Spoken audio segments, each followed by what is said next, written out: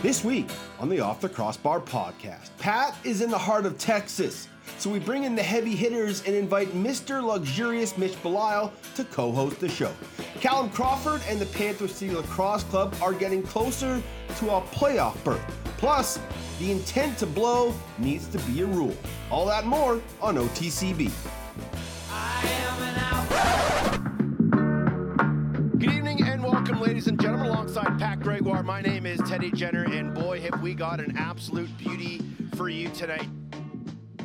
And here's a chance to the net. They score!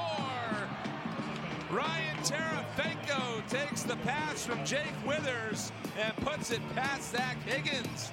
And the Halifax Thunderbirds pulling ahead now 6-2. Pace back over to Cook for number 6, and he's got it to sock trick for Tanner Cook. Should not have worn my Super Mario socks tonight. I feel like I should give him a toss. Not often you see a sock trick, especially against a team like the Rush. Another lefty. That left side has been one of the few challenges for Doug Jamieson. That is a bouncer for Challen Rogers. Welcome back. 8-4, Rock.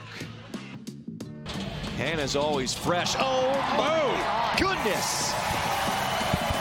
Jack Hanna, you are built different. What a specimen of an athlete. Quick passing. Bird. Couple of fakes. Close inside. Score! Stotts with another one. Stotts gets his 4th goal of the ball game. Here's Ball. Finds Charlambides. He'll dangle down low. Now drive in. Scores! Charlambides with 2. Vancouver out by 5.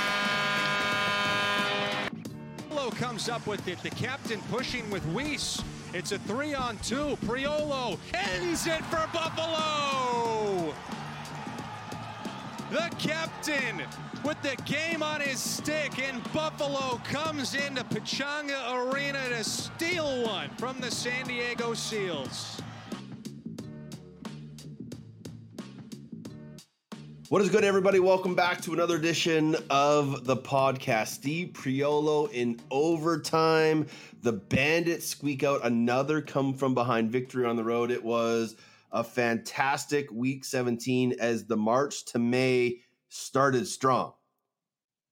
I'm Teddy Jenner. You can reach me on Twitter at Teddy Jenner. Pat Gregoire is on location at the Valero Open. If you want to follow his exploits, he's at P. Greg. But this week on the show, we got Mr. Luxurious Mitch Belisle. You can find him at mbelisle85. The show is at OTCB_podcast or on the Instas at OTCB Podcast. Mitch, what's going on, bro? This is a big week for you. You get OTCB, you get Coast to Coast. You know, my Georgia, like P. Greggy's trips to Estonia and San Antonio are my benefit here because I get to enjoy being on all the NLL talk radio with Teddy Jenner. It doesn't get any better than that. You were a busy man. Obviously, spring break for both sides of the border. You've been doing a lot of traveling with your travel teams. What's going on out there? Yeah, so Trilogy Lacrosse, we run lacrosse events all over the country here in the States. We host spring trips for high school teams in the U.S. that are kicking off their season. So we had about 40 boys and girls teams in Florida, Arizona, and Nevada over the last 3 weeks. So our team has been stretched all over and pretty thin. But, you know, when temperatures are 80 and sunny and kids are out there playing lacrosse, it's not a bad way to spend a week. You got any other of the lads on your coaching staffs? You know, I'm trying to think who we've definitely had quite a few of the NL guys come through. We run a box camp in the summer. We've had Schreiber out to that every year. Kieran McCardle's come out. Jake Fox has come out and worked with our team. So a lot of the local guys have done stuff with our box camps. And then we've had a couple of Mark Cockerton has coached camps with us for years. So we got a good crew of former players and current players that have rolled through at Trilogy events. Well, let's just jump into it. Road teams went 6-2, road teams 6-2 on the weekend. Only Vancouver and Vegas were home winners. When you look back at Week 17, kind of what's the main storyline, you think? I mean, the Tucker out lymphoma, that just the emotion around that game, the fact that they were able to get the win, and then you see they hang the fighter's robe in the locker that's dedicated to Tucker. I mean, that just touches my heartstrings from just a sports moment, sports being bigger than just the sport thing. That was a really special one and a huge win there for Las Vegas. They don't take anything away from the emotional piece. Like in terms of making the playoffs, that is a crucial win for them. And then the San Diego versus Buffalo game, I mean, that's like you get two heavyweights toe-to-toe, possible championship pre-cap. It comes down to the end, and just a phenomenal performance by both goalies was a lot of fun to watch. But those were the two that probably got me going the most over the course of the weekend. Yeah, absolutely. It started on Friday, San Diego with a dominant performance over Panther City. We'll talk with Callum Crawford in a little bit about sort of how that night went. But Berg goes for 10 points, O-Rig with 36 saves. Panther City just looked outmatched in that game. Was that maybe a telling sign of where they are, you think? Or was it just San Diego at their best?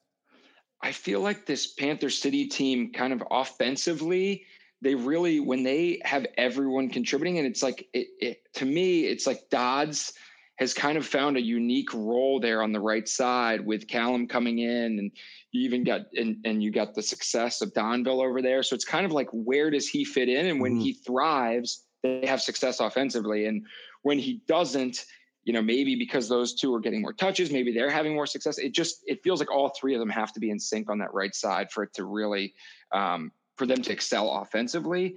And for whatever reason, that just wasn't the case on Friday night.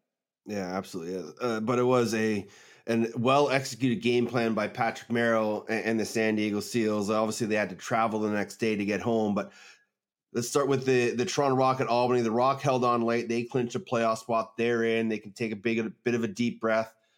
They booked their spot. Albany just continues to stumble and go the other way. Halifax at Philadelphia. Halifax only trailed for 5 minutes in that game. But a bigger question for me, do you think the Philadelphia Wings can re-sign Mitch Jones in the offseason? I mean, they need to, is the bottom line, because he has been such a shot in the arm to that offense that was lacking kind of a true number one guy. And it really, you look at Joe Resetarits, and he kind of did that in Albany prior to moving over to Philadelphia, but it was more of because he had to. Now he's in that off-ball role, him and McIntosh. And when those two are off-ball, they can be so dangerous together. And then you get Mitch Jones drawing all the attention. You get Resetarits coming off of motion, coming off like catching and shooting quickly. He's really a big threat. So I think they got to keep Mitch Jones there in Philadelphia if they want to have success. And then the left side is the question: who do you put with Mitch Jones that's going to make him most successful?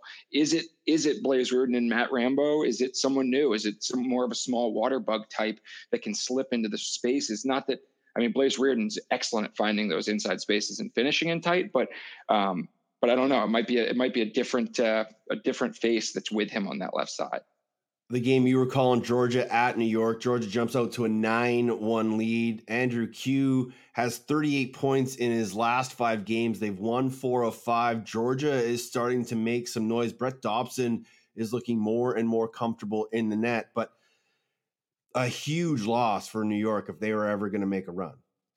Yeah, it really felt like they were on the up and up after 2 wins in a row. They got that huge win over the Wings, and then they beat Albany. And it's like, okay, if they can get over this Georgia Swarm hump, they might be able to make a run at this thing. And it was just like the wheels all kind of fell off back to where they had been a few weeks ago, where it's like the defense was rough early on, and then they shorted up, and then goaltending struggled for a couple minutes there. And that was enough of a struggle, a full quarter, where they just dug too deep of a hole. Because you look at the second, third, and fourth quarter, they actually outscored them 7-6, but it was just too deep of a hole too fast in that first quarter.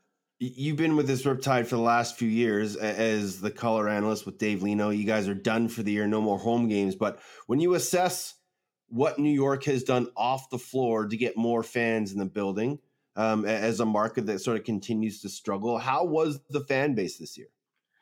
It was continually getting better. I think one thing that all the players and front office points to is the passion and the knowledge of the fans. So you got fans there that were around for the Saints days, right? So you got fans that are kind of old school NLL fans. And then you've got the young kids that are lacrosse is a hotbed. Long Island lacrosse is a hotbed. So you have those. And sometimes I actually joke is like, I think hotbeds might sometimes be the worst place to have professional franchises because kids are so busy, parents are so busy actually playing the sport that maybe they don't go and watch it as much. Right. But Long Island is one of those markets where you have such a socioeconomic mix of people across the island that if you can get those blue collar fans in to come in and come to a game, maybe that they wouldn't go to at an Islanders game, new UBS Arena, it's a great way to bring the whole island together. It's right in the middle of Long Island, so you can kind of reach from all the different areas. And I think they've done a nice job of reaching out to all those different touch points of the community, and hopefully that'll continue to build. Also, Jeff Teat, like the word generational player, like you come to see a generational talent, right? That's you will come to a game just to see Jeff Teat. And sometimes what he does is just not fair. I tweeted out on Twitter, obviously. I put out on Twitter, I think anytime you just give New York a penalty shot and Jeff Teat's going to take it, just go back to center and face it off. Like there's no point in wasting anybody's time. It's like a gimme in golf, right? It's like 3 inches in. Just go ahead and pick the ball up. Calgary at Saskatchewan, another statement game from Calgary. Tanner Cook gets his first sock trick. This is a team that is starting to play their best lacrosse. And if you're going up against Calgary, you got to be really worried because they can beat you on so many different ways. And, you know, we lauded Christian Del Bianco, and he's still obviously probably going to win goalie of the year this year. He's going to be in the MVP running, but he hasn't got an assist in the last 2 games. And I don't know if that's teams conservatively trying to make an effort to limit his outlets, but this Calgary team is just so dangerous all over the floor. And I don't get as much of a chance to watch the entire West games. Typically I'm broadcasting an East game during the beginning of those games, but I tuned in the back half. I mean, it is just amazing. Cook, the way he is able to score in so many different ways, like every goal he scored was different. He had an outside shot. He had a dodging shot underneath. He had a mid-range shot. He got a rebound. He scored in the power play. It's like when you have that kind of range, a player with that kind of range, and then, oh, by the way, you got Jesse King scoring goals. You've got Tyler Pace, who's been great. Like they really seem to have it all from all different spots on the floor. And then the Bianco outlets are just ridiculous. Buffalo at San Diego. Speaking of goaltenders, Frank Chiliano and Matt Vince going save for save. They combined for 86 points, but it's Steve Priolo getting the winner in overtime. We spoke with Dane Smith on Coast to Coast this week, and he just mentioned how awesome it is to see a guy like Priolo who does so much hard work in their back end and has in previous years been so successful in transition. He's obviously taken a bit of a step back because he's gotten a little bit older, but for him to score that goal and for the team to score that victory on the road against San Diego, like you said, a team many predict they'll see in the finals, that's a huge win for Buffalo. Huge win. And I couldn't have agreed more with the way that kind of Dane framed that, because every time when we're doing our prep calls, I talk to anyone from the Bandits. They talk about how basically Priolo doesn't get the love he deserves or just does more than he gets credit for all over the floor. And so I was personally, as a player, Bandits are always one of those teams you just love to hate. But even I was excited to see him score that goal. And that was really cool for him to get that reward, and especially in a defensive battle, right? It's only fitting that when 2 defenses hold each other to 6 goals, that the 7th goal comes from the back end. So that was pretty cool to see. And I don't know if you caught it. The one thing that stood out to me the most at the end of that game was, did you catch OTCBets just giving an earful to Kevin Crowley behind the play? He was letting him have it. And it's a fine line, right? Because it's like, Austin Stats really, he gave his everything in that game. And there was a little bit of a lazy pass that jumped out of Dobie's stick at the end that led to that breakaway. Don't know exactly, whose fault that is, but you got to give that a little bit of time to breathe, I think, after the game before you start ripping. I think after the victory in Panther City the night before and the travel back and the intensity of that game and how close it was and how impactful it was for San Diego, as they had a playoff berth on the line, to kind of come out on the end when, like you said, Audie is one of the best competitors in the game, and his fire will always burn with victories, and it will fizzle with, and it will also maybe even get hotter, that fire, with a loss. So I think that's just a team, and it probably, maybe some inexperience of a team that hasn't really matched their potential and what they really could do over the first 3.5 years they've been there. I think maybe there's some frustration, but I think that fire is good for any team because it just shows guys that want to win and are competing each and every night. The Vancouver Warriors continue to compete each and every night. The story of Aaron Bold is maybe one of the better stories of the back half of the NLL season since he's come into the lineup. They grind out an important win over Colorado.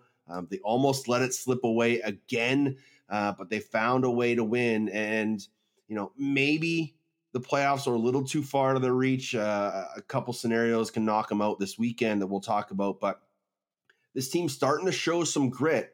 But for Colorado, like we talk about some of those teams in the middle of the pack, a loss they just didn't need.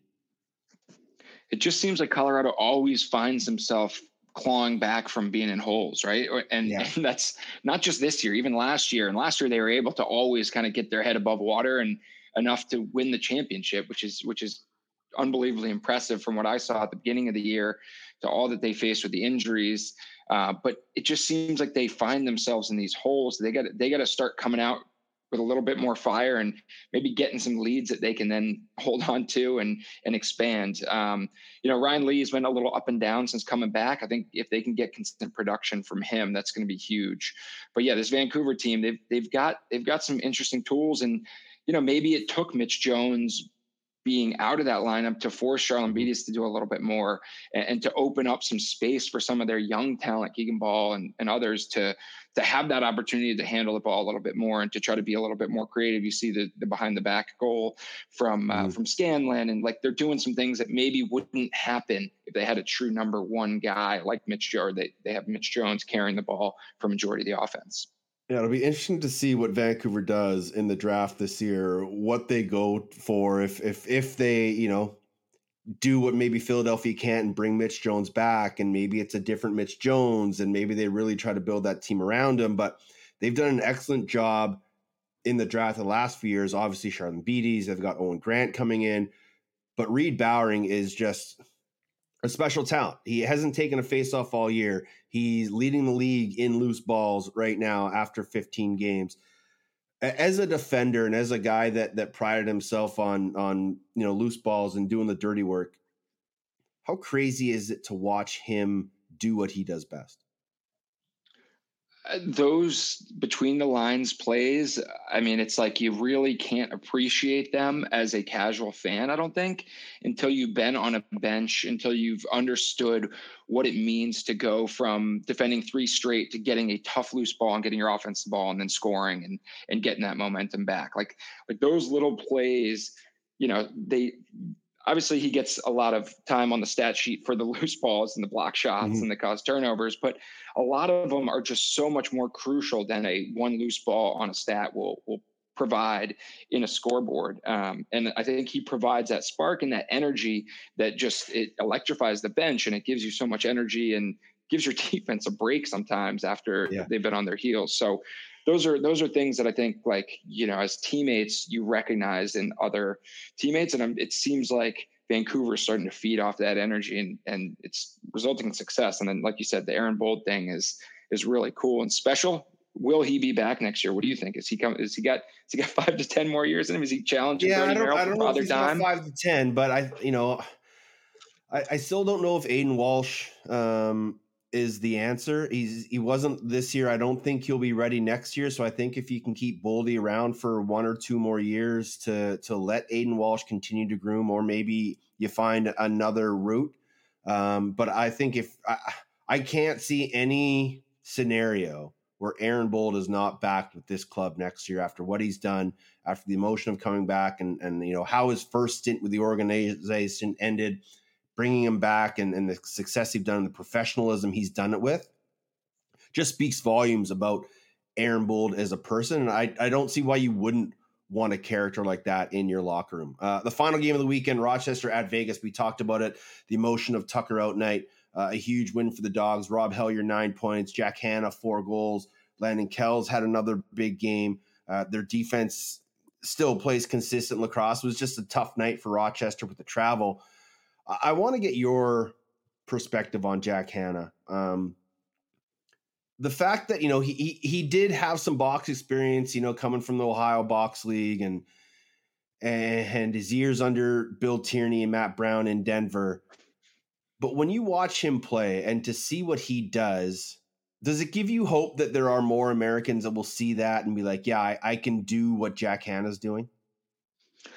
Absolutely. I mean, there was one of his goals where he just absolutely shook his defender and then kind of took 2 or 3 steps and let it fly from the outside. Mm-hmm. And I feel like previously, and we'll talk a little bit about this with Callum, but like previously there is, you could cram it in and just kind of pack it in. There was just no space to operate, right?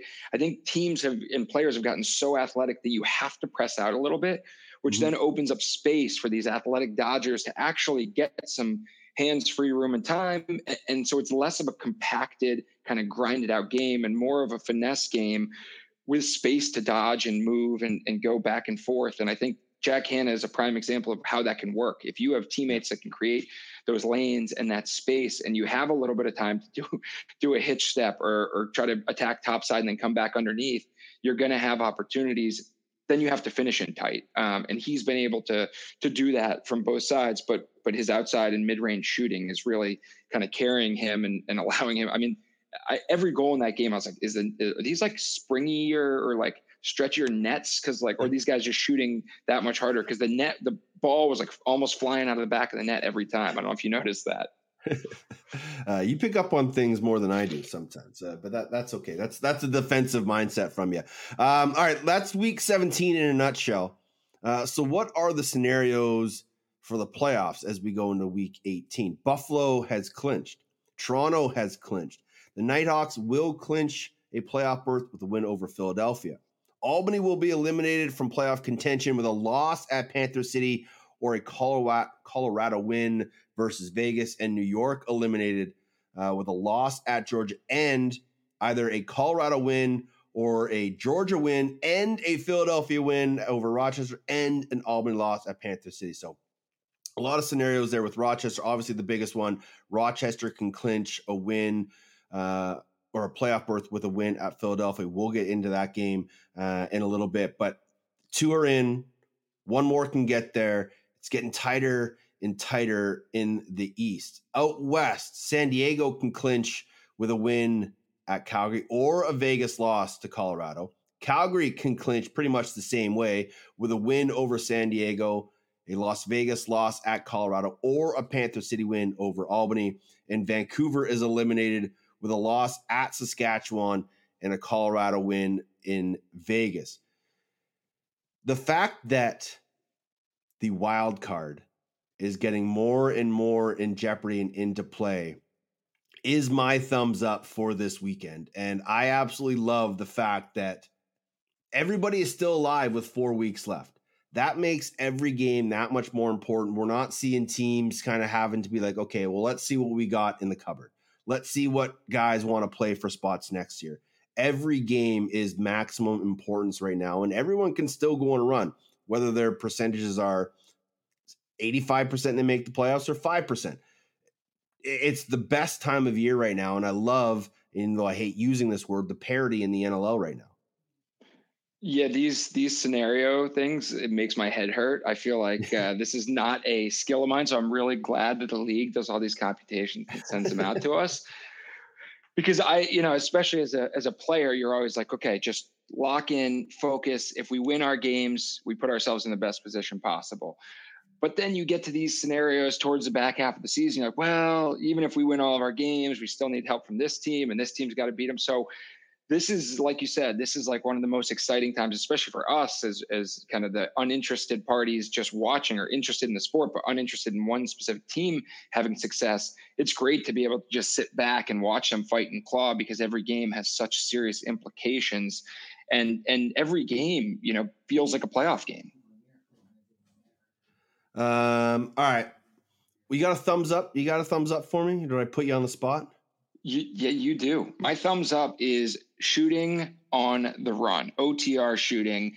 I feel like this season, for whatever reason, the sweep over the top has been more successful, and we're gonna have to get our stats army on it to do the breakdowns. Get Ty Merrow another stat to break down. I know he loves doing that. He'll be pumped for another assignment. But, yeah, I'm sure. But and again, I'm clearly biased to the games that I get to see live, but Andrew Q scored 4 goals, almost identical. If you go back and watch it, 4 identical kind of sweep over the top on the run. And I think part of that is the amount of players now that are playing college field lacrosse, and that ability to shoot on the run. It's really difficult for a goalie to continue moving with the shooter and get their feet set as that player is changing their angle in the net. So you see like Dylan Ward comes way out on shooters, but for goalies who sit back in their net, like a Matt Vince or Nick DeMood, like they have to really continue moving their feet, taking short, choppy steps as that Dodger sweeps across the top. So shooting on the run, my thumbs up. Keep shooting on the run, shooters, let it fly, keep the goalies moving, and then aim for hips. Do you have a thumbs down?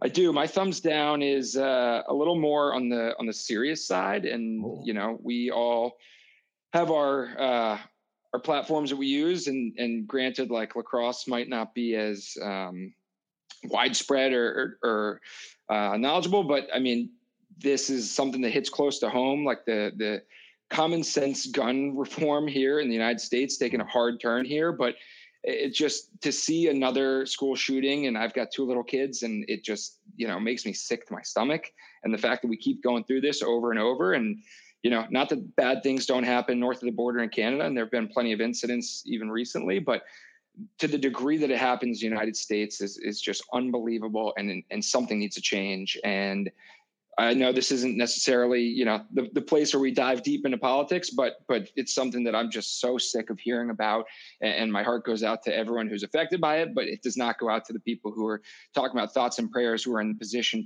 to change it and still don't. So, well, I think the reason we have these platforms, Mitch, is so that we can bring these things to light. And obviously it's gut wrenching every time you open up social media and you see another tweet talking about this. And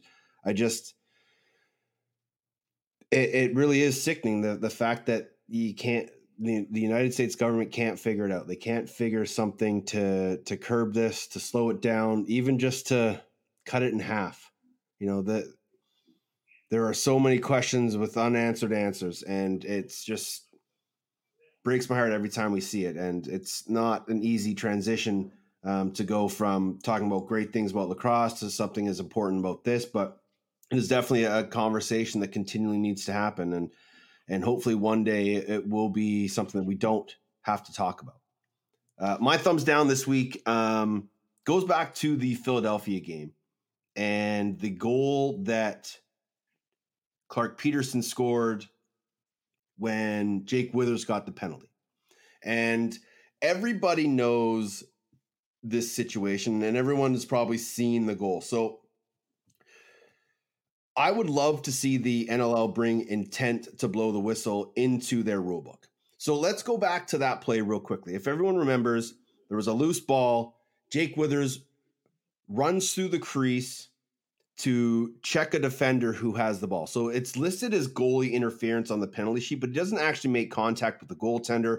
It's more of a crease violation penalty because he used the crease as an advantage to gain position on the defender and made contact with him. So that's where the penalty comes into play.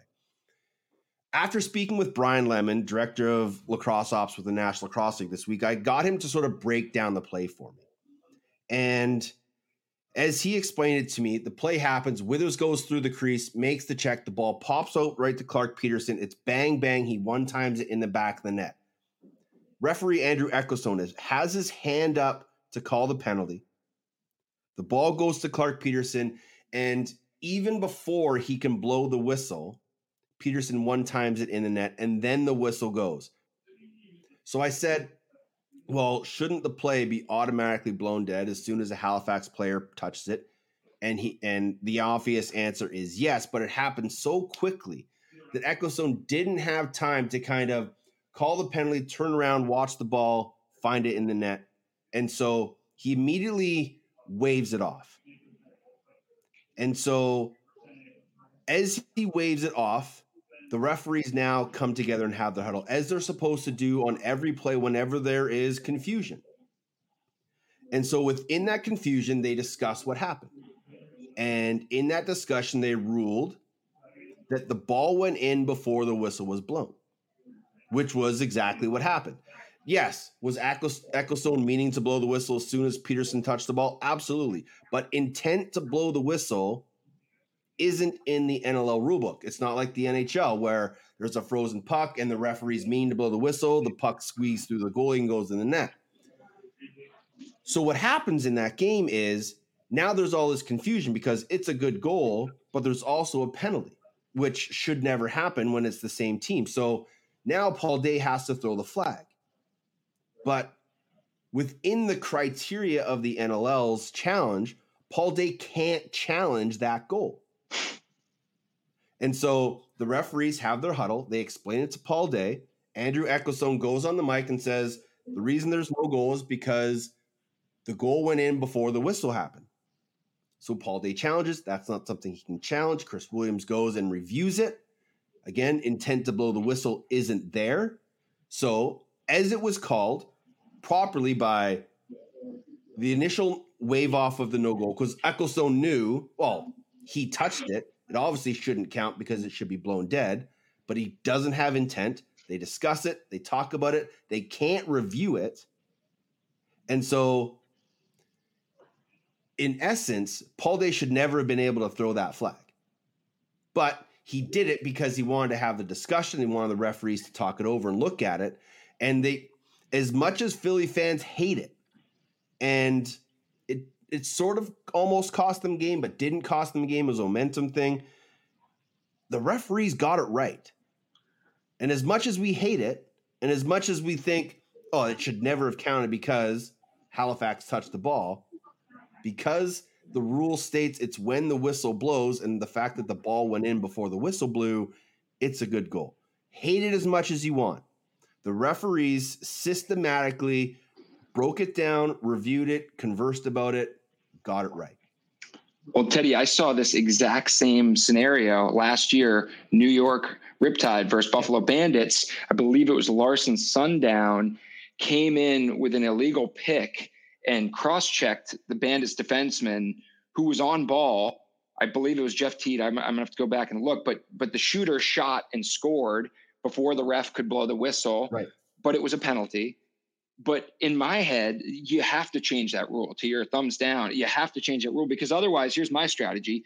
I'm setting up two guys on the top of the crease, and as soon as someone takes a shot, I'm tackling the goalie, right? I'm tackling the goalie out of the way because that ball's going in the goal, and even though I get the penalty, it's a goal, right? So that's my strategy to beat this intent to whistle move. You just tackle the goalie before the ref can blow the whistle, ball goes in the net.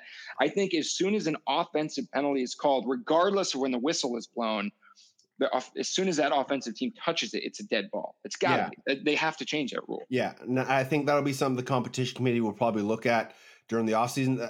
According to Brian Lemon, it was in the rule book a few years ago, but for some reason it was taken out. And he didn't give me a reason why. I don't think I asked why. Stupid me.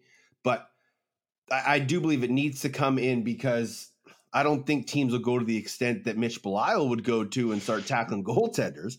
But, we've now seen it in back-to-back seasons where it's been a bang-bang play, and it's always sort of going to be the offending team is the offense, because that's how it's generally going to happen.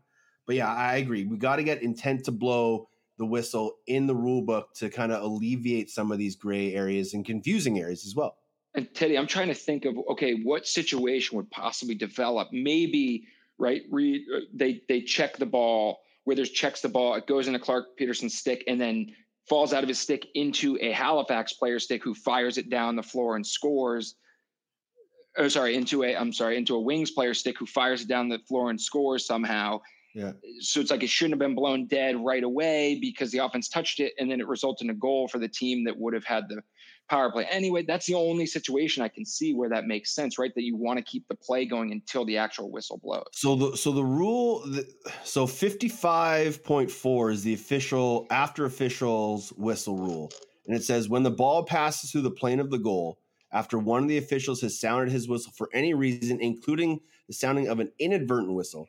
The specific point of reference is the official sounding of the whistle and determination of the precise point in stopping the play. So in the Halifax Wings game, the whistle never happened until after the goal was called. So when the whistle blows is the stoppage of play, so the goal has already happened. So to go to your inadvertent whistle rule is 55-15. Should there be an inadvertent whistle, play will be determined stopped, and no goal will result if the whistle occurred prior to the ball crossing the plane of the goal. So in your situation, Withers gets the penalty. It goes to Peterson. He gets checked before the Eckelson has the chance to blow his whistle. Higgins picks it up. There's an empty net at the other end. They chuck it down, scores. That inadvertent whistle would deny that goal from happening. So there you go. There are some rules that work in that favor. There are some rules that don't. But in the end, we need intent to blow in the rule book to take away a lot of these gray areas. Callum Crawford is is in his 17th season. He's on the verge of 1,200 points in his illustrious career, but he's still searching for that all elusive title. He's with the Panther City Lacrosse Club. They are in a playoff position. What special things can this special player do with this special club as he goes 2-on-1? Mitch and I right here on the Off the Crossbar podcast. Joined now by Callum Crawford of Panther City. This is what, team 9? We gotta talk about that. How are you, man? I'm good. You know, filling in the gaps. It's been tryout weeks and we had our high school tryouts. So I'm making a lot of difficult phone calls and the joys of being a youth sport and high school sport director. So it's been a week. Yeah, Mitch and I were talking about, his journey through spring break tournaments and stuff like that. How busy are you right now away from the NLL with all you're doing in Oklahoma? Yeah, this is a super busy time for us because we actually shut down my club during the spring. We don't want to try to drive a wedge between competitive and the rec season. Big believer that we need the rec for the growth of the sport, and we don't want to pull the competitive kids out of it. So we support the rec during this time, and spring is rec time. So we actually turn into kind of like a staffing company. We get hired to work with all the rec organizations, not all, but a lot of the rec organizations. We run certain ones. And then we also all coach high schools as well. So I think we're 3 to 9 p.m. Monday to Thursday. And then I leave Fridays and, spend the daytime hustling my kids to school, picking them up from school and trying to be a professional athlete at the same time. How many teams do you have? Or are you in charge of? Clubs, 2 of the clubs. But I coach almost everybody. So we actually are hands-on, kind of more like technical directors. Most of the teams have dad coaches and stuff, but we're in such a green area that they're dads that are learning what the sport is as their kids are. So we tend to do all the educational side of things in practice and try to coach the coaches and coach the players and whatnot. So what do we have? There's a ton.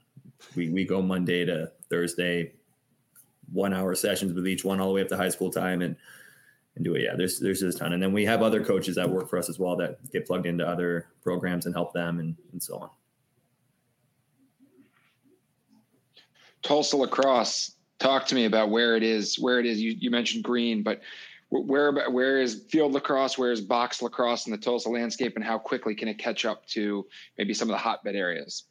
Yeah, it's growing like crazy. Honestly, if to be honest, not even if I did, I watched a high school game from my first year here, and I watched it against a high school game from I think last year or this season, I forget. and it's night and day. The level of play, not just obviously stick skills is a huge part of it, a massive part of it, but also just understanding lacrosse IQ and spacing and how the game is supposed to be played, not just offensively and defensively, but between the lines and clearing and all that stuff. So it's growing in a sense of not just numbers of kids playing is really good. I don't know if the rec numbers, I think they took a little bit of a dip through COVID like anything else. But us on a competitive side is thriving, and we're actually starting programs to try to help on the rec side, putting our coaches into schools, free to the schools to do lacrosse sessions and introduce lacrosse and so on. But the level of play is getting good. We've got some random gems here and there that go off to some really good schools.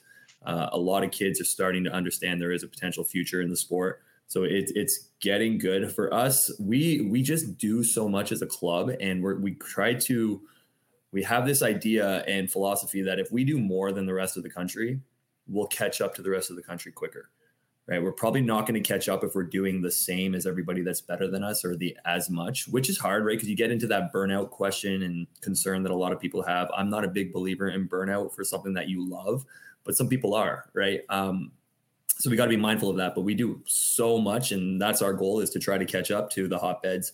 We're a long, long way from there, but I think we're trending in the right direction. Are you also doing box lacrosse with them down there? Yeah, we didn't do box at the start. There's another entity here that labeled something in the summer called box lacrosse, and it was basically just field lacrosse inside.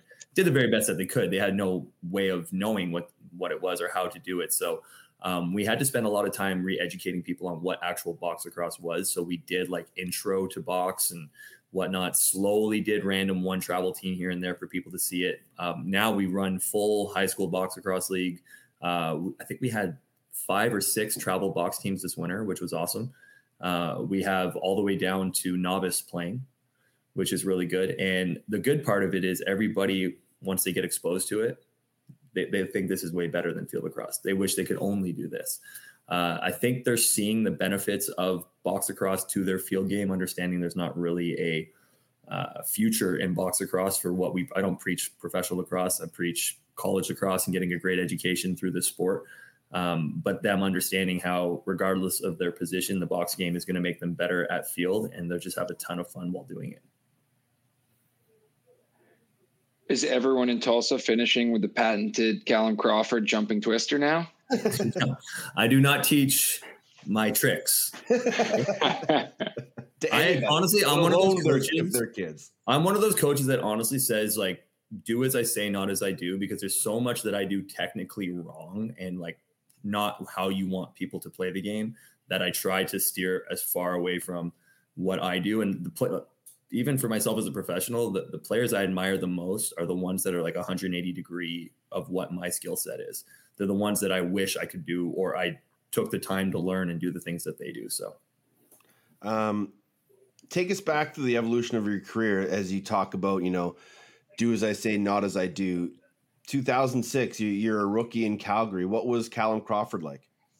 A kid who had no clue how to play lacrosse and was just really athletic and could go one-on-one. That year was the biggest eye-opener to what lacrosse was. It was day one of learning how to play lacrosse, which is everything without the ball. I could do things with the ball, but I was at a junior C level without the ball. And who were some of the influences that kind of helped shape you early on in those first years? I talk about a lot. Tracey Kelusky was the one that took the time with me instead of shunning me and being like, this kid's terrible, he doesn't know how to do anything. He recognized there was a certain skill set that had potential, and it was a kid who was just never taught. So I'm so incredibly appreciative, and I'm indebted to him forever for actually taking the time with me instead of some other people who've just, told me to go beat it and kick rocks. So I'm very indebted to him. And then I've stolen so much. Used to be a huge film junkie. Obviously, I've said it before, Dan Dawson is my GOAT, who I think is the best. That could be argued in so many ways, but I stole so much from his game to try to help me be better. And then lots, man. I watch so many people off ball and stuff like that. I'm still not very good off ball, but you can just learn from watching so many people. So, but Dan Dawson probably had the most influence of how I play the game of anybody else. You mentioned Tracey Kelusky, as a member of that Calgary team. Kyle Goundrey was also a member of that Calgary team, and now he's your OC and Tracey's your head coach. What's that dynamic like between the three of you guys? It's good. It's there's a level of respect, I think, which is, it's cool from them to me, in the sense of, this is a veteran. He obviously, has been able to stay in this league for long enough, and vice versa. I had a good conversation with Tracey about something about buying into something. And, the thing I told him right away is, man, I buy into whatever you tell me, and whether I did it with action or not, is I genuinely credit him to be one of the best lacrosse minds in the game. So yeah, it's a fun dynamic. It's a little bit, obviously, significantly different from when I played with them, but it's different than, when you're younger and you have a coach. So when I was playing with Chris Hall versus, these were two of my peers at once upon a time. And it's fun to see it have gone full circle. And you're able to understand Tracey's thick Peterborough accent because you spoke it way back in 2006. I have no clue what he's saying half the time. He is yelling at us in practice and screaming direction. And I'm literally turning to guys being like, I honestly have no clue what he's saying. I don't speak Peterborough. I just don't. Especially when there's a dip in too. It makes it even worse. Yeah. What's it like playing with this team? Obviously, a young franchise that's starting to make some noise, and you've been a part of some young franchises in the National Lacrosse League. And I think maybe this one's different than others. What's so special about this group? Yeah, this one's definitely different. New York was a very similar young franchise. And I don't know if I can pinpoint what the difference is, but it is really different. It has its own set of really great young stars that are going to be studs in this league for a long time. Obviously in Don Bill, Will Malcolm, Dodsey. And then the defense is same thing. It's anytime you're an expansion team, for the most part, you're built off of outcasts that couldn't make other teams, or were the last guys that people were willing to let go, right? This group is very interesting because I do think, as much as he's a lunatic, Steve Toll is a really good coach. He gets the most out of his players. I've said it, the director or the creator of Shoresy needs to make a Steve Toll TV show. It would be incredible. Just the character, the human being on the bench, off the bench, everything. He deserves his own sitcom. But he's been able to take this group of really athletic defenders and make them play a certain way that allows us to be good every day. Obviously, our goalie's helping us a ton, but the back end has done such an incredible job all season. And in first glance, you wouldn't look at them and be like, this is a stellar defensive group. But the way they play the game, they are. And I think certain players are starting to prove themselves to be special. So it's just a fun group to be a part of. Everybody needs to contribute or we're not going to be very good. It's not ever going to rely on, with New York, we were going to go as Jeff went. Obviously our goaltending and defense had to be there to support it. But in New York, when I was there, we were only going to be as good as Jeff was going to be. And that's kudos to him being the best player in the world. I'm a huge Jeff Teat fan. This is a little bit different. This is everybody's got to be on point. We all have to pull our weight for this team to be good. And if we're all not pulling it, we're not going to be very good.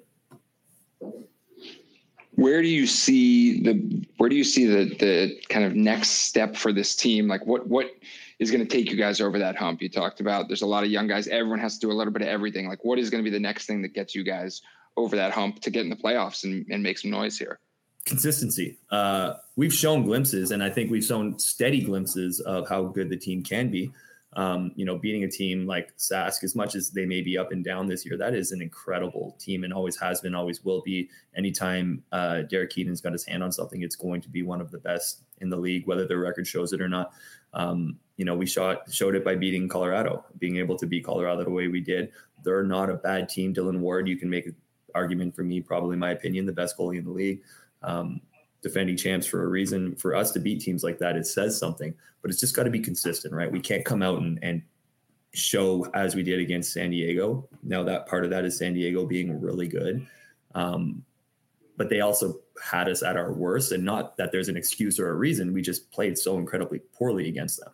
I'd love to see us play when we're playing as good as we can, how do we compare? Right. I'm not saying we for sure are beating them or not, but I'd love to see when we're playing at our level that we're trying to be consistently at.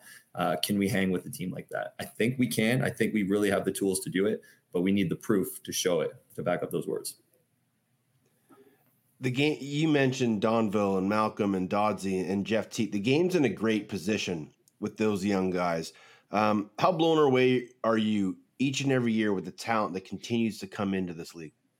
Yeah, the league is so much better now than when I first came into it, and Teddy when we were there, Mitch when you would have first came in. It's it is so talented now. It is so athletic in comparison. It's coached so much better now than it was back when we were young and rookies and so on. Systematically, preparation, and the level of athletes and stuff. So it's fun to see. It's going to suck when one day these young guys are making millions of dollars playing this game, and we're going to have been the guys who, we're scraping pennies to be able to feed ourselves while doing it. But it's exciting to, the NLL is going to be a good product for a long time. And we got to keep getting these American guys who are doing it playing, right? I think that truly is the key, not just for a sales perspective, but some of the best players in the world are American-born field players that just are not trying the game. And the more hopefully those guys can see the success that other American guys are having in it, it lights a fire for them to do it. I know there's other business type reasons why guys don't play, but I think there's a lot of really good American-born players that should be playing in our league. It would make our league even better. And hopefully it would be good for their brand as well. Well, you see the success that Tom Schreiber and Jack Hanna and some of these names are having. And that I mentioned it on Coast to Coast yesterday. I mean, you get Tom Schreiber shooting down the alley in his left hand. Like, you're getting so athletic that, some of the old adages, like don't shoot from the opposite side of the floor, don't play on it, they're kind of throwing some of those out the window because guys are so good now. I guess flipping the script a little bit. So, one thing, Panther City, one of the nicest buildings in the league. Your front office is phenomenal. I got to give a shout out to Andy Esworthy. Does an awesome job. He really does. One thing, I mean, the elephant in the room, like there's just not fans coming out to the seats right now. Give the Callum Crawford sales pitch. Why should the state of Texas, not just Fort Worth, why should the entire state of Texas flock to Dickies Arena over the next few weeks to watch you guys go on this playoff run? It is the best professional sport for anybody to be a spectator to be a part of. Obviously, they got to figure out. I'm not in on those calls. I don't know the business strategy behind it, but they got to get people in the seats and they got to get people to experience it. We all say it. We've all been saying it. If we can just get somebody into a game, they'll be hooked, and that'll be a return customer forever. But how do we get them in? The sales pitch is just, if you want to be entertained and have the best professional sports experience you could ever have, it's the NLL, regardless whether it's in Texas or if it's somewhere else. We're hoping to see that grow. I think Texas needs a team. I think the sport has grown like crazy in general, just the sport of lacrosse in the state of Texas. Just got to figure out the sales plan to fill that building. Give a shout out for 613 Lax. You've talked about your career growing up and where you started and where you are now. There probably weren't a lot of Ottawa guys in the NLL when you first started. But now we're seeing more and more come in.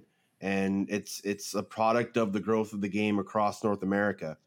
How proud of you are to be an Ottawa born and raised lacrosse player? Yeah, very much. It's why I associate to Tulsa really well, because Ottawa lacrosse, when I was growing up, was very much like Tulsa lacrosse. The sport had been around, but it was dads who maybe played a little bit of house league or something at best that were coaching. So to see the level of play, I think it might be the strongest or one of the strongest minor organizations in the Nepean Knights in all of Canada. Mm-hmm. That's kudos to Matt Firth and Jason Tasse, two of the best youth coaches I think I've ever been around. And they put their sweat equity into it, and you're seeing the fruits of that labor. So we hope everybody that's coming behind them can mimic what they've done. But yeah, man, these kids that I coach when I started my Auto Capitals and I've coached in Nepean and stuff, it's full circle. I'm now getting to play with them. And I tell almost every one of them when I shake their hands, if I'm playing against them, that how proud I am. I saw every time I get a chance, I saw Madronic the other day and when we played Sask, and, just letting those guys know, whether it means anything to them or not, how incredibly proud I am of of watching them. I think for me, the biggest imprint I want to have with lacrosse is, I think you guys as ex-professionals, you're staying involved in the league, so you're still relevant. But when we stop playing a professional sport, unless we are the GOATs, which I am not, we get forgotten really quickly, whether we play it or not. That's our legacy will die out. Being able to live vicariously through some of the players that, we had a hand in getting them to the level and help them grow into the players that they are. If we can live vicariously through their careers, that's how I want to leave my impact on the game, hopefully. And it's not I'm such a great coach thing. It's just, I'm so proud of the kids that we've worked with, and I'm able to sit back and watch them be successful and have long careers. Along those lines, I've always said, when I'm coaching, I always hope that kids are able to have just half the experiences that I've been lucky enough to have through lacrosse. Is there any standout memories or standout experiences that you've had in lacrosse that just kind of stick to what this sport has meant to you? I think the character and man that I've become is from the dedication and work that I've put into the sport. I sacrificed a lot to try to be good at this sport. I didn't get a job when I probably should have, because I'm just not a person who was going to work 9 to 5 and then put in the workouts and the 4+ hours a day of training that is needed to try to be the best in the world at this. So I think that's what stands out is this sport has really helped groom me into the man, the businessman, the father, and all these things that I've become. Is a lot of it is this sport. And for me, it was the dedication as a professional, not the dedication I had when I was growing up. I wasn't a gym rat growing up. I just, I played, I was always out in the backyard and shooting, and I did things uniquely, but I didn't take it to a professional level or a work ethic level until I was a professional. And then once I did, I went full boat, 2-a-days and everything. And I lived that life for a really long time, when others were being a lot smarter and getting jobs. I think I went into $60,000 debt of money I didn't have. We got paid $7,000 a year playing my rookie year, right? So there was a lot of bad life choices that I did, but it was gambles I made on myself. And I think having to figure out how to get out of some sticky situations because I wasn't willing to forfeit the work needed to try to be as good as I can. I credit a lot of those things to the way that I live life and do things now. And I wouldn't have had that if it wasn't for the NLL. And then obviously just being able to see some places in the world. The sport gets you can go do some cool things. Only reason I first saw Hawaii, other than a family trip that I've taken since, is because of the sport. I got somebody wanted to go to a Hawaii trip. I have had opportunities to go coach in Europe simply because of my professional career. I haven't taken them because I wanted to continue to be a professional, but there's a lot, this sport can allow you to go see the world when at times you might not be able to do it on your own. So there's just, I'm thankful for those things. Was Mitch ever a guest on Showtime at the Downtowner? Oh yeah. Mitch was not. Mr. Luxurious was. Sorry, yeah, my bad. And that's when Mr. Luxurious really took off. I think so. Yeah. I think that was day one of Mr. Luxurious, right? I don't know if it was day one, but I'll give credit to Showtime at the Downtowner for bringing my name to the household lips and ears of everyone in Minnesota. Man, there was some was it Matt Kelly? Oh yeah. Matt Kelly from Chicago. That was so incredibly hilarious that I couldn't help it. There was nothing scripted. It's not even that I'm a good whatever host that was, but the answers to things that happened on some of that was a good memory because those guys were hilarious. Obviously you're still playing, you're verging on 1,200 points. You're still looking for that elusive championship in the NLL. And you talked about leaving a legacy, but after the game, do you want to get into coaching? Do you want to get into management? Do you want to be like us pundits and get behind a microphone? What's next challenge for Callum Crawford? For a long time, I really wanted to get into coaching. I think the travel has caught up to me and that's a big reason why I'm playing where I am now. Yeah. I don't know if it's fair to my wife and my family for when I finally do retire to continue to travel and be away from them and miss the things that I have been missing, to extend my career in coaching. And I don't mean this in purely just the dollar signs, but coaches, especially assistant coaches, it takes a while to really make good money to make it make sense financially.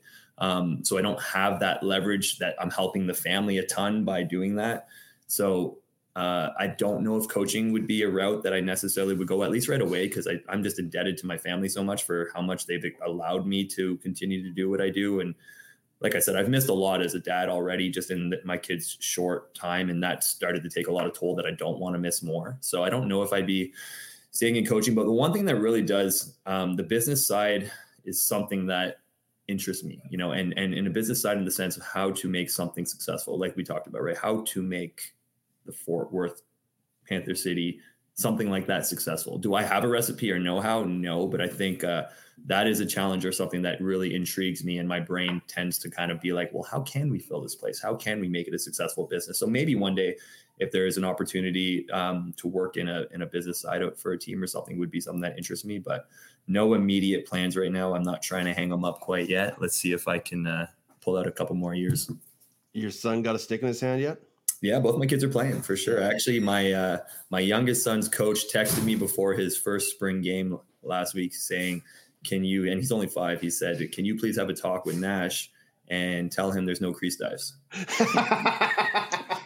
I told you, jumping twisters. No. So they're on the dive, and it's more of like a fall. Yeah, right. And I'm not taught these to my kids whatsoever. I was like, he's crease diving? What are you talking about? And I guess he did one in his game. I missed it for some reason. I don't know what I was paying attention to, but he tried to do one, I guess, in his game on the weekend. So amazing. Yeah. We appreciate this, man. It's always a pleasure chatting with you. You've done so much for the game on and off the floor. Good luck this weekend against Albany. Say hi to the family. Enjoy the short drive from Tulsa to Fort Worth, and we'll catch up soon, man. I will. Thanks for having me, guys. All right, there's Callum Crawford, and I love just him talking about the special relationship between a coach and a player, and how he's now getting to the stage in his career, and I'm there now from the outside looking in, where guys that I have coached in minor when they were young kids are now into the National Lacrosse League. It's such a special feeling of gratitude and hard work and dedication that a coach has. And I don't know if a lot of people really understand that bond that coaches and players have to that extent of seeing them all the way through everything they've worked for. Well, and it's such a cyclical nature, right? The self-fulfilling prophecy, because we talked earlier about Kelusky, who's now his head coach, was kind of that mentor to him. So while he didn't coach him growing up, he kind of coached him in his first years as a teammate in the NLL, and now he's his head coach. And then now Callum's going to pass that on to guys who are playing in the league, who'll pass it on to someone else. So in terms of making an impact and a legacy, I mean, that's what it's all about. And getting to see everything come full circle, I feel like that conversation kind of talked on all the points of that. I also asked him, what he kind of wanted to do after, if he wanted to get into coaching or broadcasting, whatever. And, his answer was what it was. But how did you get into broadcasting? What was sort of your impetus in your origin story of getting behind the microphone? I pretty much owe everything to John Arlotta, the owner of the Georgia Swarm. So when I decided to retire after the 2017 season, he asked if there would be ways to potentially keep me involved. And that was one that he, I believe, proposed to me as an opportunity to stay involved with the team, but also be able to have a few weekends back with my family, which is a big part of why I retired. And so I did. That first year, I came back and I did all the home broadcasts for the Georgia Swarm and had a blast doing it, learned a ton. And it's one of those things you really don't know all that goes into it. But once you have the opportunity to do it, it's so much fun. And then I just realized like it was still too much flying down to Georgia every other weekend. So took a year away from it. And then when the New York Riptide had a team that's only about an hour away from my house, and was like, this would be a cool opportunity, and was able to get back in the booth. And then that parlayed into more opportunities in the NLL. And, I coach and teach lacrosse for a living. So it just seems natural to be able to break down the game, talk about the hows and the whys of what's happening on there. And I enjoy doing it. So it's kind of a win-win for everybody. When you look to your left and see Dave Leno's spotter board, does it give you anxiety and epilepsy? The things that you play-by-play guys do, I am like so blown away by and impressed by. So whatever it takes to get Dave Leno to where he needs to be, whatever it takes to get Brendan Glasheen and Teddy Jenner to the spot they need to be. Everyone has their own methods, but you guys, I always say this to anyone who asks me about broadcasting, like the play-by-play guys, they are the talent. We are just like along for the ride and get to talk shop with our friends. It's the best job ever. It's the play-by-play guys who really, they're the lead in the dance. They show the way, they go the way, and they really set us up to make life easy when we're talking about the game, which I appreciate greatly. And I've been lucky to have really great partners in my play-by-play partners. Are you down in Georgia this weekend for the game? I absolutely am. I'll be back with the Glash Man. Looking forward to that. And Ashley Miller will be on the sideline. So game of the week, Friday night in Georgia. And that is the first game of week 18. Can the Swarm stay buzzing, or does New York kind of right the ship and get a performance from Cam Dunkerley? I think we're going to see an overtime game, Teddy. I'm excited for extra lacrosse this weekend. All right, second game, Vegas at Colorado. Las Vegas could move into a fourth place tie. It's heating up in the West as much as we talked about the wild card coming into play. There's 3-4 teams battling for that fourth spot out West. This is a massive game in Colorado. We could see some fireworks here in this one. That might be the biggest game of the weekend, at least in the West, without question, as those two are jockeying for final or out position. Yeah. It's crazy to think that, Colorado, Saskatchewan could miss the postseason this year, and, a Panther City and a Vegas could somehow get in. You say that could be one of the games of the weekend out West. Well, Calgary and San Diego have entered the chat. Battle for first place in the West. These two teams have split the season series so far. These two teams obviously have a lot of history, with Westberg and Dane Doby and Curtis Dixon all going down to San Diego, leaving Calgary. There's a lot of bad blood. And when you look the way the San Diego team plays, they have a bit of a swagger. They have a cockiness to them, where Calgary is very blue collar, bring your lunch pail and hat and go to work. It always leads to an entertaining game. Yeah, this is going to be an exciting one. And the high-powered offenses and the transition game of each of these teams, it's going to be exciting, like you said. And there is certainly no love lost between these two teams. I'm excited to get to watch most of that game after we wrap up down at Georgia. Those three games are Friday night. Saturday, we also got three games. Buffalo at Toronto, another battle for first. It's the first of two matchups between these two teams in the Final Four weekends. We're going to see these two teams beat the crap out of each other, and it is going to be everything a lacrosse fan has always wanted to see.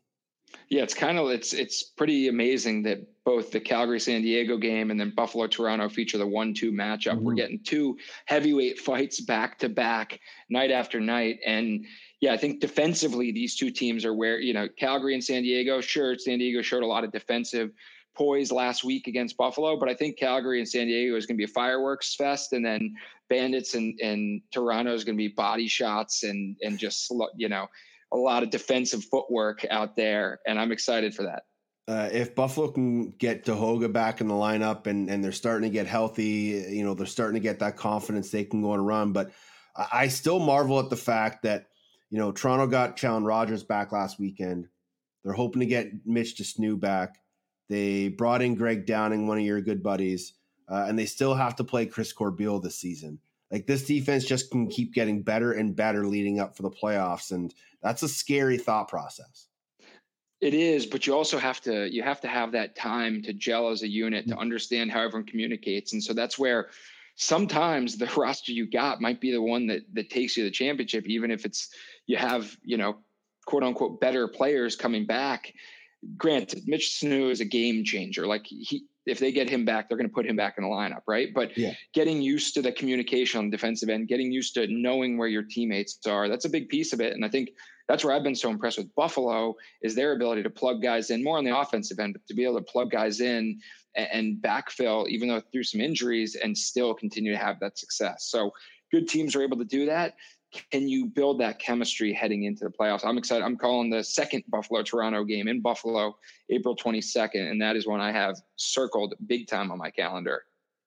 Albany at Panther City. Obviously, Panther City needs to get back on track here to stay in the hunt. They're sitting in third in the West, and this is a team that continues surprises. But Albany is never an easy out, but this Firewolves team is just floundering right now. Is there a solution to kind of salvage the rest of the season, you think?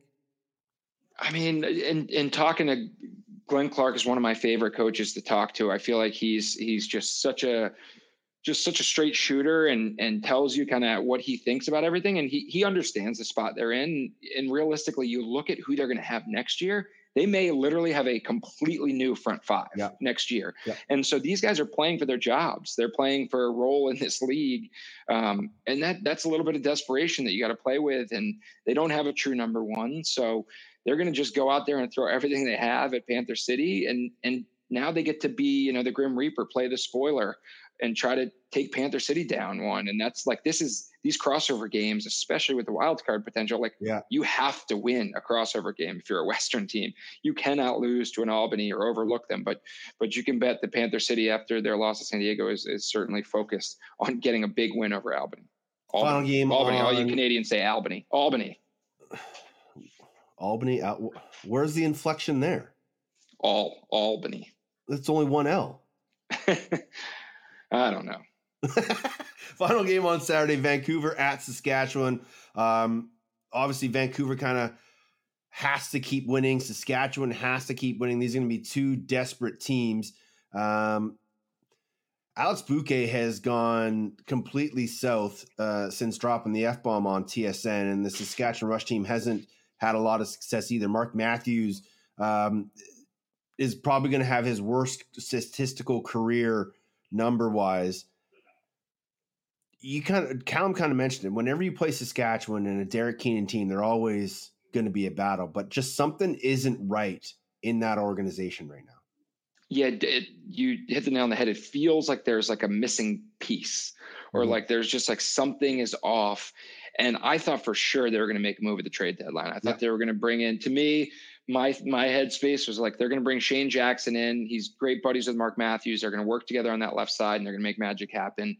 And maybe they were trying to, and Georgia just wasn't willing to part ways. But that is one that I'm a little bit like, maybe they're kicking themselves for not having made that move at the trade deadline. But you never know. Like we said, they're so dangerous at all points. They could put it all together and go on a run and win the championship, and we'll all have egg on our face. Yeah, no doubt. Sunday, 2 Sunday fun day games. You'll be firmly planted on your couch after the return trip from Georgia. But Georgia has to go all the way to Halifax. And if Halifax is going to win this game, they got to jump on them early. Jammer's got to get going. Shanks has to be going. Clark Peterson, Boucher, like that whole offense has to be ready to go from jump. But it's going to come down to Warren Hill backstopping that defense, and Graham Hossack and Withers and Tyson Bell shutting down on defensively. But this has to be a game that Halifax is purely focused on winning. Yeah, this Halifax team perplexes me. It's kind of similar to last year, where it's like they can be every name that you mention is like, wow, he's good, he's great, he's amazing. And when they work together, like I saw them dismantle the Riptide early in the year. I'm like, they're never going to be stopped. But then teams find ways to neutralize them offensively and to get to Warren Hill. So it'll be curious to see how they match up with Georgia. Number one guy from Georgia that I was blown away by this past weekend is Seth Oakes. That guy is an absolute ping pong ball out there, just bouncing around. I should say more like a bowling ball. He is knocking people around. He had, I think, 3 caused turnovers, at least one of which led directly to a goal.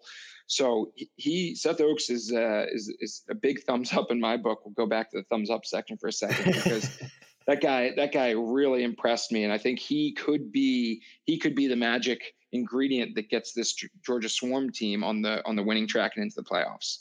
Okay. You mentioned Ty Merrow and his stats, and he does great work for us over at Lacrosse Flash.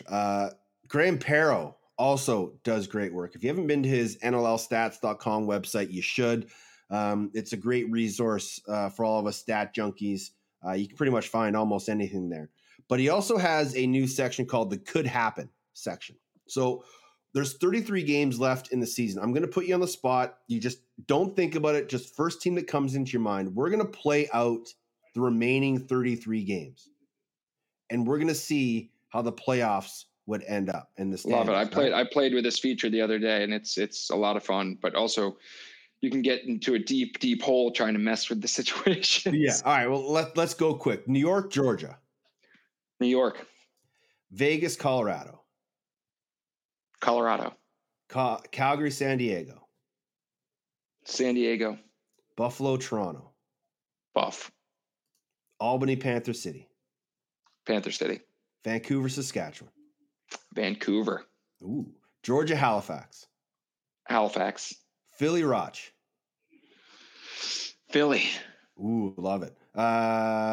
Saskatchewan, Georgia. Georgia.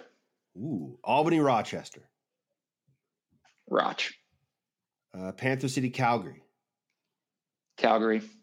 Vancouver, Colorado. Colorado. San Diego, Vegas. Vegas. Ooh. Vegas, Calgary. Calgary. San Diego, Colorado. Colorado. Ooh. Philly, Toronto. Toronto. Georgia, Albany. Georgia. New York, Buffalo. New York. Ooh, throwing wrenches. Halifax, Saskatchewan. Halifax. Panther City, Vancouver. Panther City. Ooh, Calgary, Panther City. Calgary. New York, Halifax. Halifax. Georgia, Rochester. Roch. Toronto, Buffalo. Toronto. Colorado, Saskatchewan. Colorado. Vegas, San Diego. San Diego. Philly, Albany. Philly. Halifax, Georgia. Georgia. Rochester, Philly. Rochester. Buffalo, Albany. Buffalo. Colorado, San Diego. Colorado. New York, Vancouver. Ooh, this could be the number one pick game. Could be. I think New York's going to take this one in Vancouver, New York. It's in Vancouver. Yeah, New York. Saskatchewan, Vegas, last game of the year. Put my money on black. Vegas it is. All right, so if Mitch's games all play out the way they just did, your playoffs would look like this. Buffalo Bandits would have the tiebreaker over the Toronto Rock. They'd both finish 13-5. Buffalo would be 1. Toronto would be 2. Rochester 12-6 in 3. Halifax 10-8 in the 4-hole. Out west, I'm confident that 4 is going to be in the Eastern Conference. I feel pretty good about that. well, My games in the East, 4 is always going to be an Eastern team. Yeah, no, I'm saying those 4. Those 4, I'm pretty confident that's going to be. East? And I think that's going to be the order too. Okay. Whether or not my games, some of those games, I was doing the mental math and I got lost in the sauce. You were trying to calculate as we were going. I'm like, is that a winning streak for them? How many have I said for them? All right, out west, Calgary would finish first at 13-5. San Diego second, 12-6. Colorado gets in at 11-7, and Panther City at 10-8. Would be your 4 seed. There would be no crossover. So it would be Buffalo, Halifax versus Toronto, Rochester, Calgary, Panther City, San Diego, Colorado in a 1 game. Let's just keep going. Who wins? Buffalo, Halifax in a 1 game. Buffalo wins that. Toronto, Rochester. Rochester sets them. Calgary, Panther City. Calgary. San Diego, Colorado. I think Colorado goes on another miraculous run down the stretch. Oh my goodness. All right. Buffalo, Rochester in a best of 3. Wow. The battle for Western New York. Buffalo takes it and they get back to the championship game. Calgary, Colorado, because everybody loves seeing them in the playoffs. The best of 3, who takes it? That's going to be Calgary. Calgary's getting back to the ship. Best of 3, rematch of 2019, Calgary, Buffalo. Oof. Buffalo would have, they never played each other, so I don't know who would have home floor, but who takes it? We're getting a 1-1, and then we're going to game 3, and Chris Cloutier is scoring the game-winning goal in overtime because that guy cannot stop scoring game-winning goals.